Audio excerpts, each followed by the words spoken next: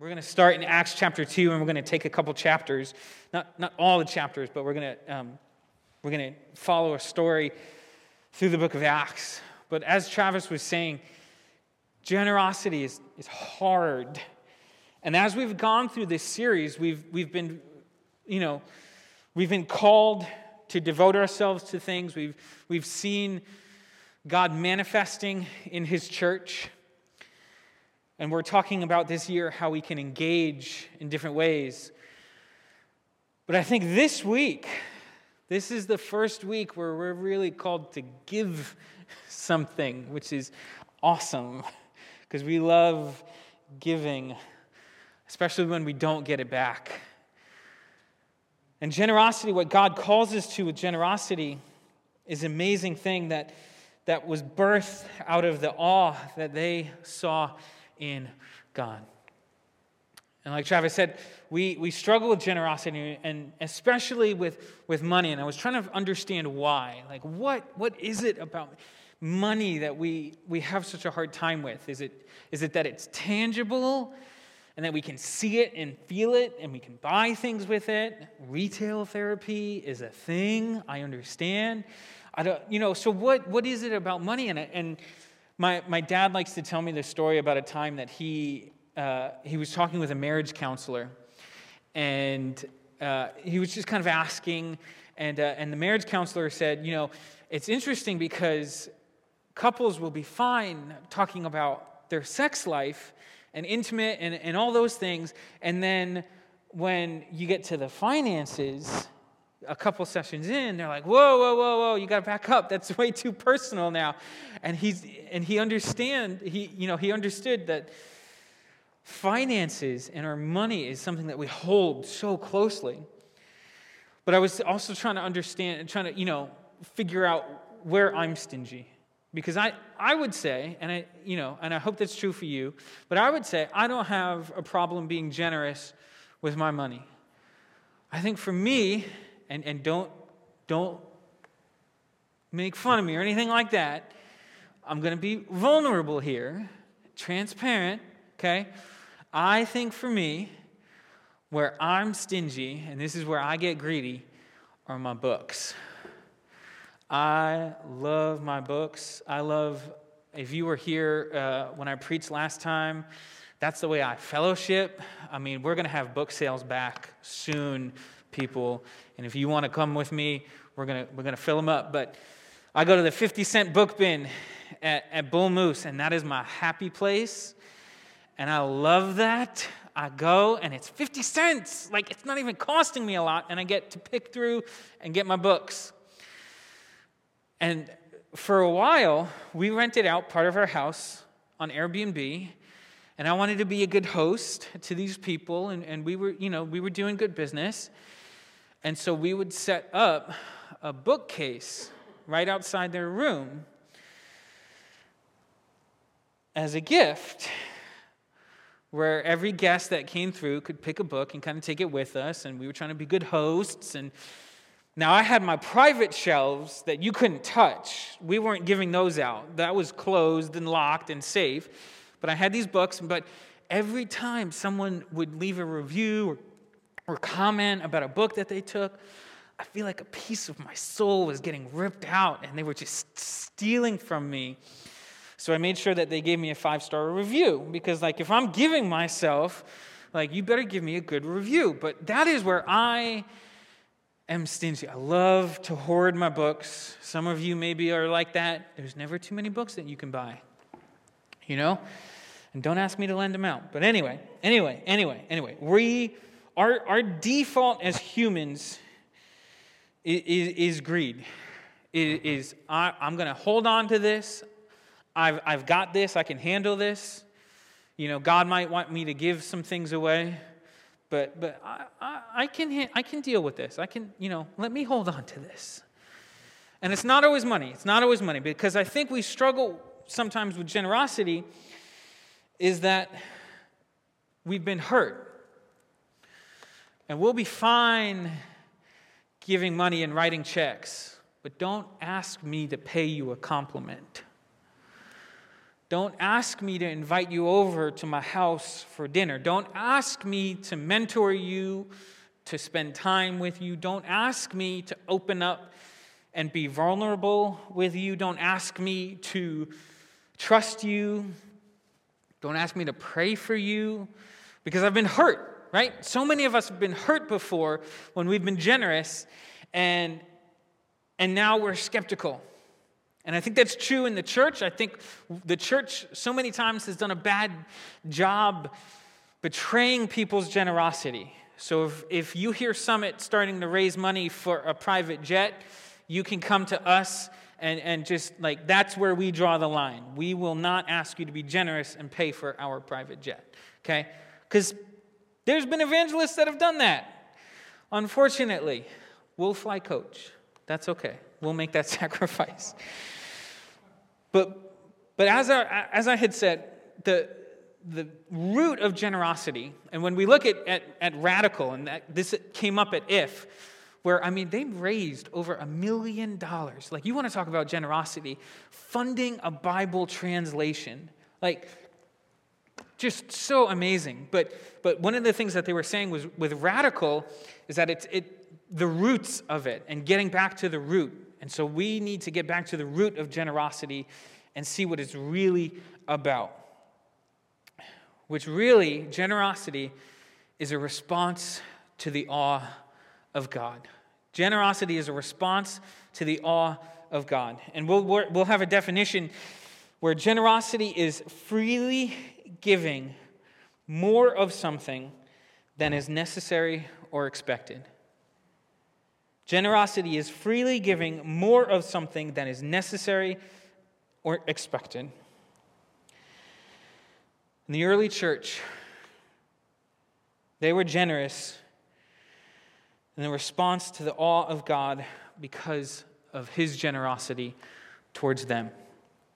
So I'm going to read Acts chapter 2, verses 42 and 43, just to get us back into kind of where we've been. So starting with verse 42, and they devoted themselves to the apostles' teaching and to the fellowship, to the breaking of bread and the prayers. And awe came upon every soul, and many wonders and signs were being done through the apostles. And all who believed were together and had all things in common, and they were selling their possessions and belongings and distributing the proceeds to all as they had need. And day by day, attending the temple together and breaking bread in their homes, they received their food with glad and generous hearts, praising God and having favor with all the people. And the Lord added to their number day by day those who were being saved. Right? So we've talked about awe last week and how our generosity is a response to that.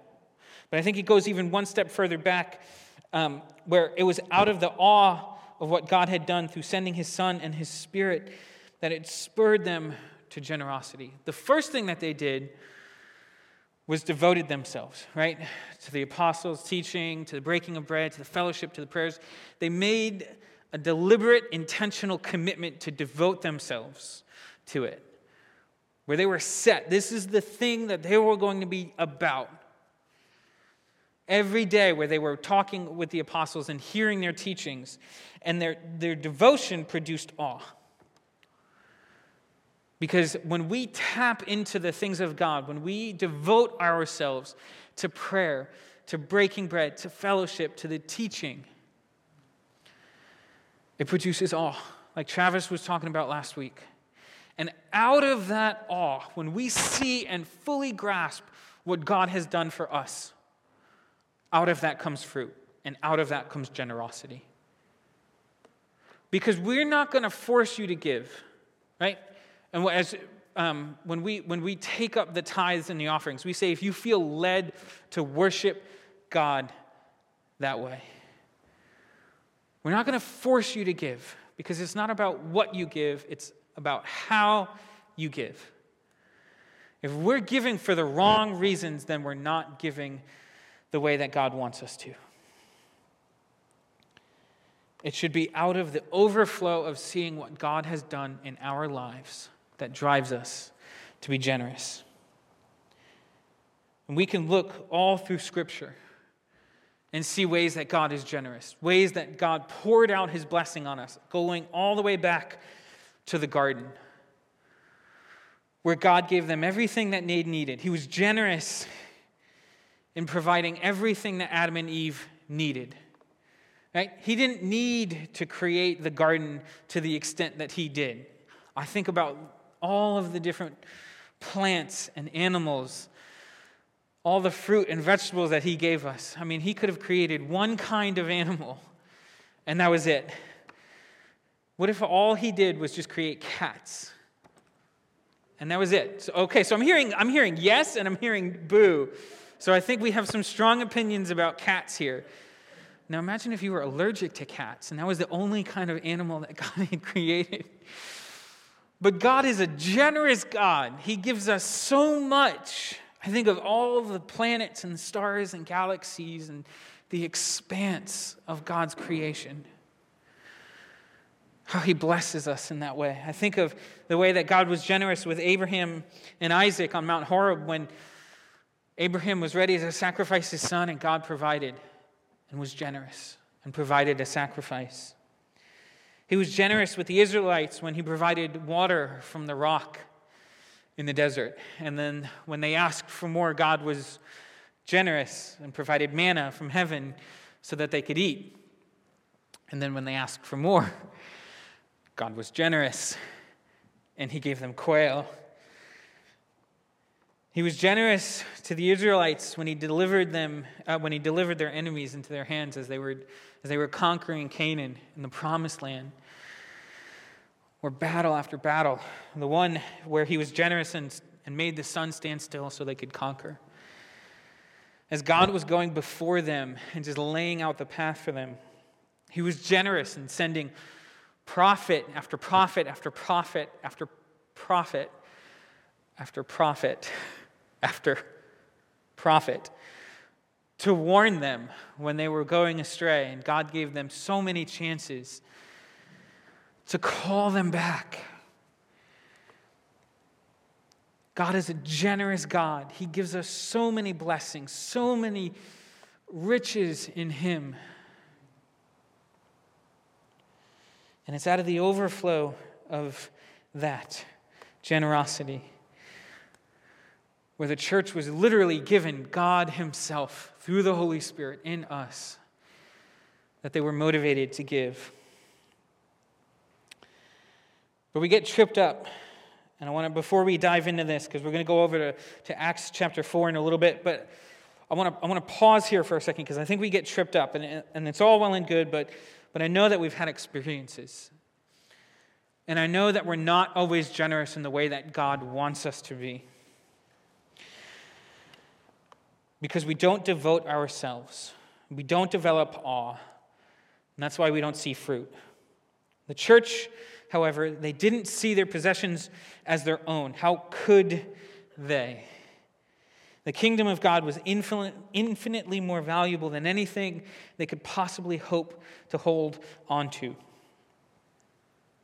And when they got to that place where they saw the gospel, when they saw how important it was to be about God's work, their possessions didn't matter anymore. And they had the proper priority. The missionary Jim Elliot, he said this, he said, "He is no fool who gives what he cannot keep to gain what he cannot lose." He is no fool to give what he cannot keep to gain what he cannot lose. God has so much in store for us, so many blessings when we give and are generous. But we struggle. We say, God, I can't hold on to this. And I think some of it is just the devil whispering lies into us that we can't manage without this thing. We can't hold on. We can't prosper unless it's ours. I can't be generous because I have my priorities and I've got plans for this.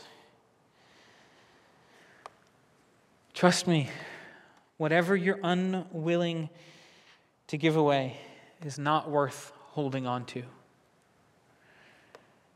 when we get to heaven, we're not going to look around and say, this is all right, this is good, but you know what? I am so glad I went with a bigger house, with a nicer car.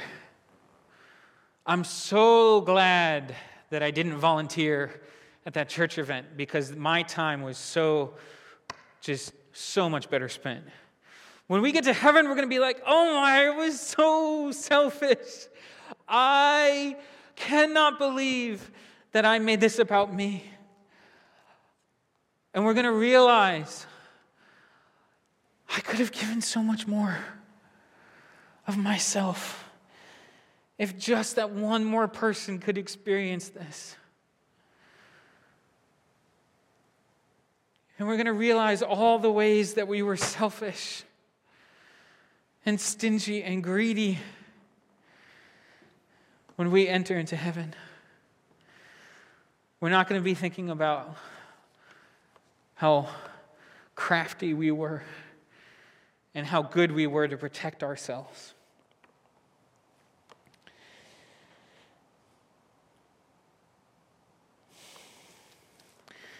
We need to understand the heart of generosity. And so out of this, in chapter 2, where we saw people selling their possessions, in the end of chapter 4 in verse 32, we're going to see the first example of Barnabas. Maybe some of you know who he was. Key player, key person in the beginning of the church. But he literally took that, and he is the example that they lay out of somebody hearing this and doing it.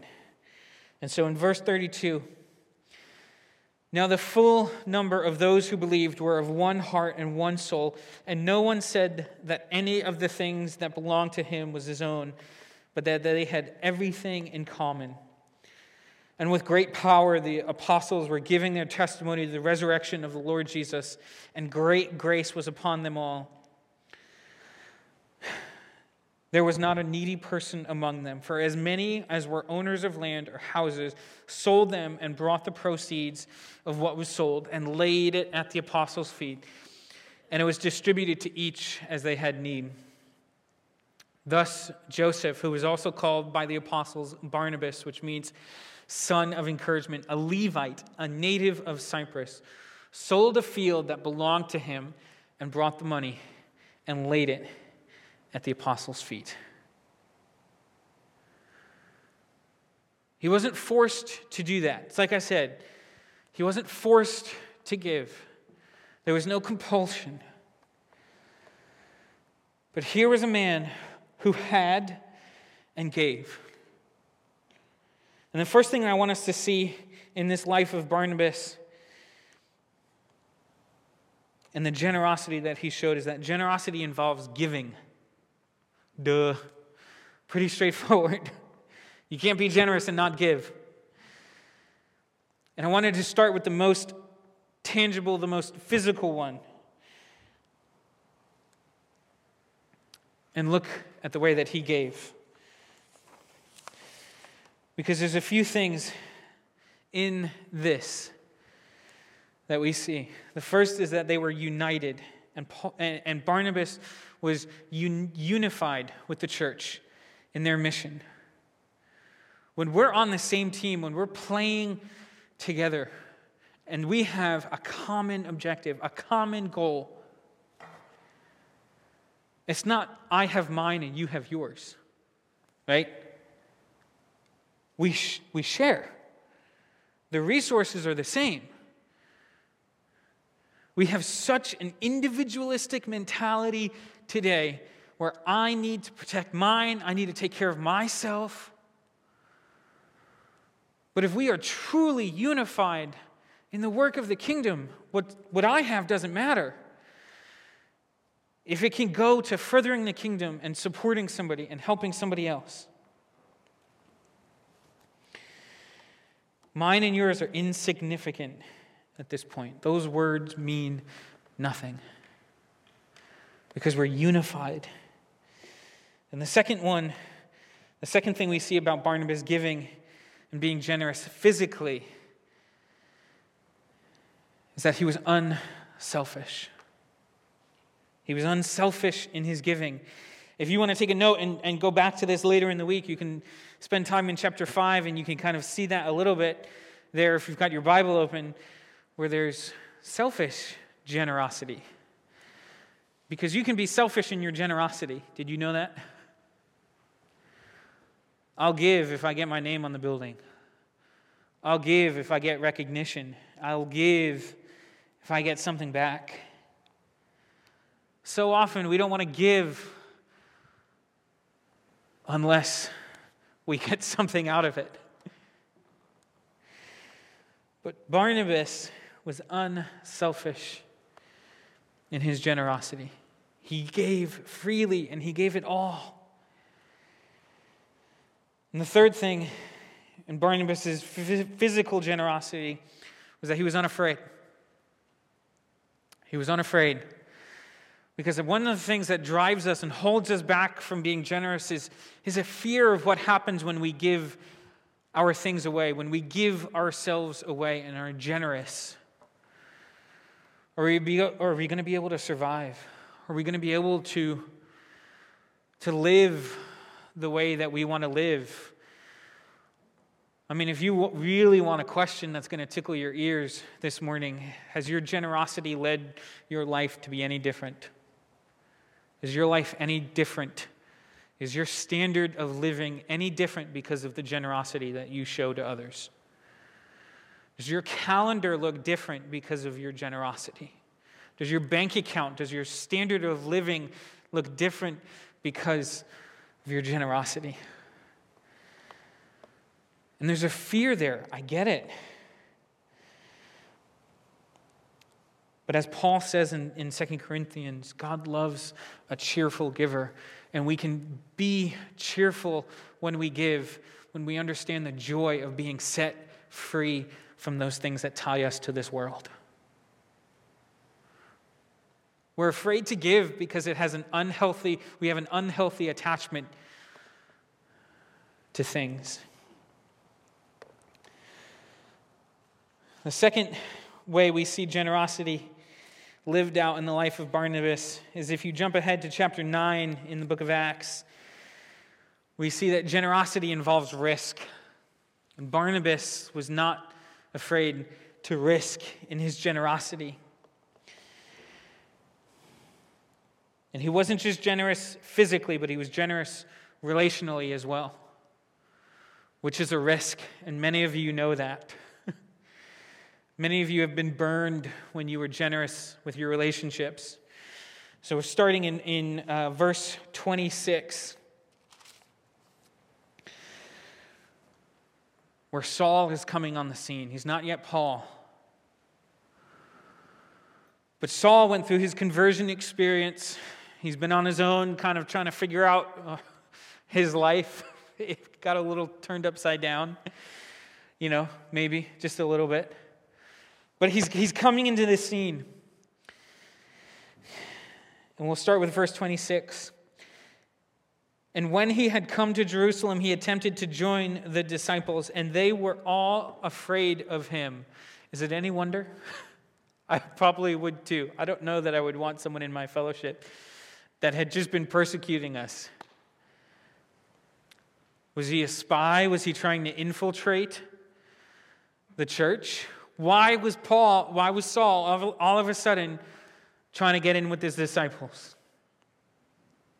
It's a very natural response. And they were all afraid of him, for they did not believe that he was a disciple. But Barnabas, what a guy. But Barnabas took him and brought him to the apostles and declared to them how on the road he had seen the Lord who spoke to him, and how at Damascus he had preached boldly in the name of the Lord. And he spoke and disputed against the Hellenists, but they were seeking to kill him. And when the brothers learned this, they brought him down to Caesarea and sent him off to Tarsus. So the church throughout Judea and Galilee and Samaria had peace and was being built up, and walking in the fear of the Lord and in the comfort of the Holy Spirit, it multiplied. So I understand God's sovereignty in the history of the church, but I'm thankful for Barnabas because of Paul. And I don't know, I'm sure God would have figured it out, but would we have had Paul without Barnabas? Who was already established in the church. He was already a figure in the church, but was willing to put himself on the line, put his reputation, put his status, put his position on the line for someone like Saul. As I was reading this, something really stood out to me in this text that I want you to see.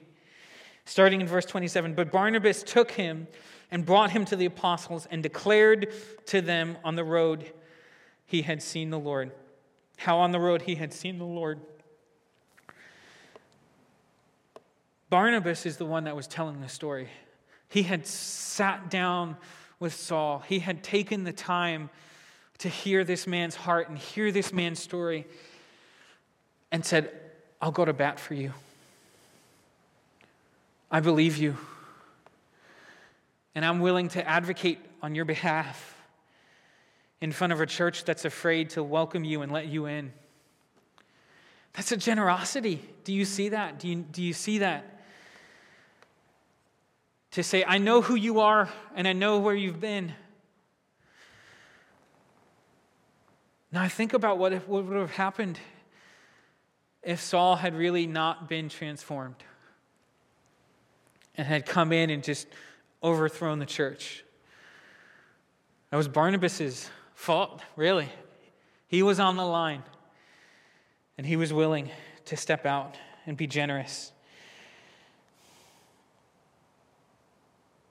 Barnabas risked himself for the sake of Saul.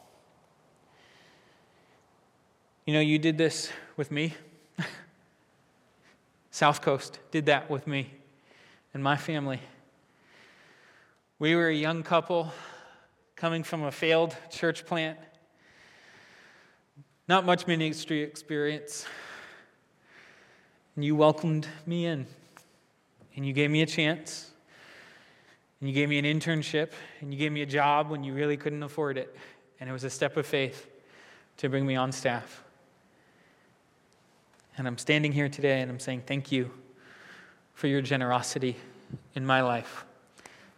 I hope I'm paying it off. Because I don't feel qualified. And I think of Paul standing there before these people that were doubting him and saying, please give me a chance. And Barnabas was willing and said, okay, let's go. We have to remember that the fruit of our generosity can take a long time to bloom. It could take a long time before we see the fruit of our generosity. Maybe even before we're even in heaven. We might not see the fruit of our generosity until we get to heaven. I believe that. But I think of the beauty, and I can't prove this, but I want to believe that when we get to heaven, we're going to see all the people that are there because of our generosity. That God's going to do this thing where He's going to connect us and open our eyes. And we're going to be able to see that when we were in church and there was a team going on a missions trip, and we gave sacrificially and supported them, and they went to that foreign country and preached the gospel, and someone got saved that we're never going to meet, that when we get to heaven, they're going to be like, listen, you gave that money, and you supported that missionary team, and they came, and they preached the gospel, and we heard it, and I'm here because of your generosity. And we might never see that while we're alive. But it doesn't mean we shouldn't be generous, because it's bigger than us.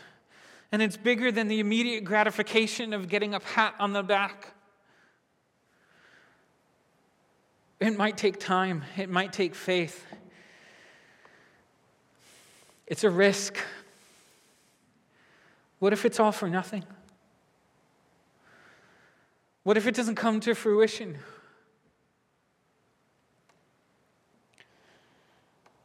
But I know that God sees it and is pleased when we give. when we give of ourselves. Thirdly, generosity involves sacrifice. It involves sacrifice. We need to give to the point when it hurts, when we feel it. And I don't have a single scripture for this point because I want to take you through the life of Barnabas over a period of time, over a couple chapters. Because Barnabas does something beautiful that we don't often do. He sacrificed his position in the church for the sake of Paul, for the sake of the ministry. So bear with me for a minute, because in chapter 11, verses 25 to 26, the scripture says, Barnabas goes to look for Saul, and when he had found him, he brought him to Antioch. For a whole year, they met with the church and taught a great many people. And in Antioch, the disciples were first called Christians. There's a theme here. Barnabas goes to look for Saul. Barnabas is the one who comes first. In chapter 12, verse 25, scripture says, and Barnabas and Saul returned to Jerusalem when they had completed their service, bringing with them John, whose other name was Mark. Barnabas is listed first. That's given a position of authority, right? In chapter 13, verse 1, he's listed first among the leaders in the church of Antioch. In chapter 13, verse 7, Barnabas and Saul are summoned.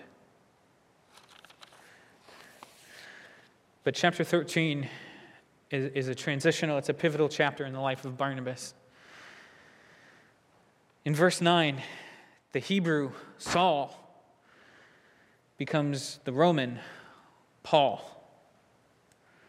And Paul's ministry goes through a shift where he steps into his own as the evangelist to the Gentiles. And so his Hebrew name becomes the Roman name so he could affiliate and relate to that audience better.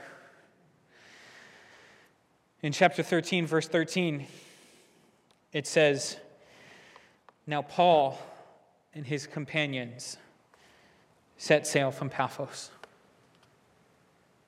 Paul and his companions set sail. It's no longer Barnabas and Saul. It's Paul and his companions. And Paul does this amazing, beautiful thing where he says, it doesn't have to be me. I don't need the spotlight. I don't need the recognition. I don't need that position. Whatever you got to do, God. Whatever you got to do. If it means getting me out of the way, I'll do it. If I need to take the lowest position of service in the church that doesn't even have a title, sign me up. If it means the kingdom goes forth, I'll do it. This is not the last time that Barnabas is mentioned. It's kind of funny, he comes first in the Jerusalem council. I think just because he had more wisdom at this point and had more experience and was more of a respected person at that time. But it becomes Paul's ministry. And not to say that Barnabas goes away, not to say that he stops being effective, but in the biblical narrative, it's Paul's show from here on out. And we have such a hard time, I think, giving up that feeling of importance and prestige, where we need to be valued and we need to be seen as appreciated and recognized. And don't you know what I'm doing? It's important. And God says, yes, it is. Don't think I don't see it. Barnabas was willing to go where he needed to go. Finally, the fourth measure of generosity is that generosity involves intention. Being intentional in what we give to. And this is the last place that we see Barnabas in the biblical narrative in the book of Acts. It's in chapter 15, so you can turn there. Because it's a sensitive place in Scripture, and one that we need to understand and fully explore, because we had said that Paul and Barnabas went with John, who was also called Mark, and some of you know where I'm getting at with this. John Mark, young guy, full of gusto, full of pep. He goes with Paul and Barnabas on their missionary journey. And it was rough, as ministry can be. And midway through the journey, midway through the missionary trip, John Mark catches a flight home and says, I got to go. I quit. He gave up in the middle of a missionary journey. He said, look, I got to go. I can't do this anymore. This is too hard. And just packed his bags and went back to Jerusalem. Starting with verse 13. Starting with verse 36 in chapter 15. And after some days, Paul said to Barnabas, let us return and visit the brothers in every city where we proclaimed the word of God, the word of the Lord, and see how they are. We're going on a reunion tour. We're going to hit the old spots. We're going to see how they're doing. Paul's like, great. Barnabas is like, great. We're getting the band back together. Let's go. I'll call John Mark. We're going. But Paul thought best not to take with them the one who had withdrawn from them in Pamphylia and had not gone with them to the work. Some of you are like, yeah, you ain't coming. No way. You bailed. And can you imagine, when you're doing the group project and someone doesn't hold up their end of the bargain and then wants to be there for the presentation and no grace for you. I get Paul. I get his frustration and the bitterness and the hurt where they're going. They're doing God's work. And John Mark is just, bye, have fun. I can't do this. And now Barnabas wants to take him back. And I see in this Barnabas' intentionality. He's saying, I'm not going to give up on you. All that I am, as much as I have a right to say no, as much as I have a right to not give you another chance. Generosity, right? Freely giving more than what is necessary or expected. Barnabas goes, I'll give you a second chance. And how many of us need that? Broken as we are, damaged goods. We need to hear God's generosity in that, where the church is willing to say, we'll give you a second chance. We'll give you another chance. And some of us need to be Barnabas and look at the people who have hurt us and say, I'm going to be intentional with you no matter what you've done because I understand the importance of giving myself to you.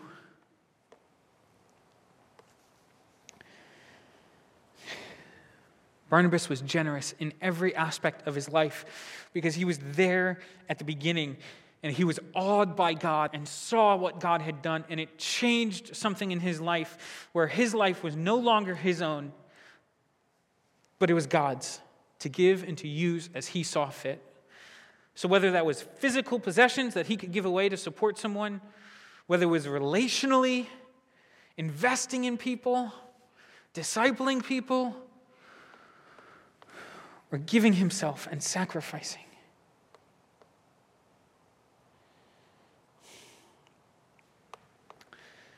I've heard it said that the true believer cannot bear to have too much when others have too little. Barnabas was just stirred in his heart and he was restless and had to give of himself. So I'm going to close with one more verse, one more passage that I think sums it all up and brings it all home and drives this point, because I can't get you to give just by talking to you. This isn't going to do it. My words are not enough to get you to be generous to the extent that I think God is calling us to. You might know this. It's John 3:16. God so loved the world that he gave his only Son, that so whoever believes in him shall not perish, but have eternal life. God so loved the world. Our giving needs to be driven by the love of God. The ultimate act of generosity that the universe, that history has ever seen, God sending his Son to pay the price for us. Not because of anything that we say, not because of any creative campaign that we can dream up, but our generosity needs to be a response to what God has done in our life through the sending of his Son. I'm going to call the worship team up, and as they're coming, I'm going to leave you with three things that I think, three steps that we can take as we step out into generosity as a church. And I know there's ways that we can celebrate as Summit. I know that there are people in here that are so generous with what God has given them.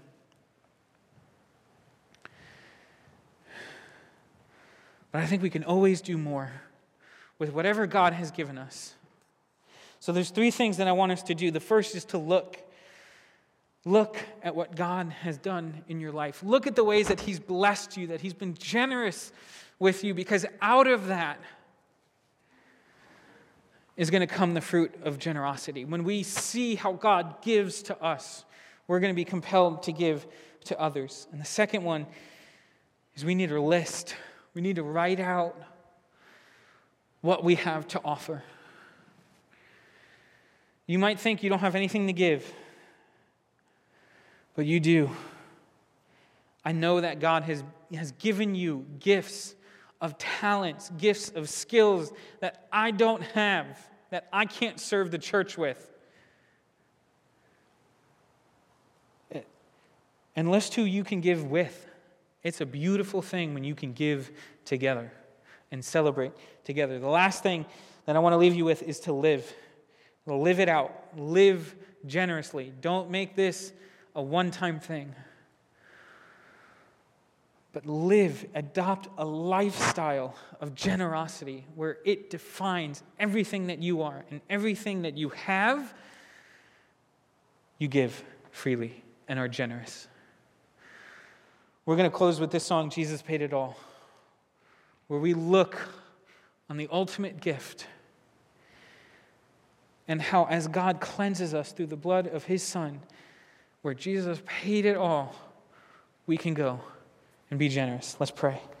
God, I thank you, and I pray over this church right now. I pray as we wrestle with this and grapple with what you're calling us to give, whether it's our time, whether it's our skills, whether it's our relationships, God, whether it's our finances and possessions, whatever it is you're calling us to, I pray that we give cheerfully with joy because we see the work that's being done.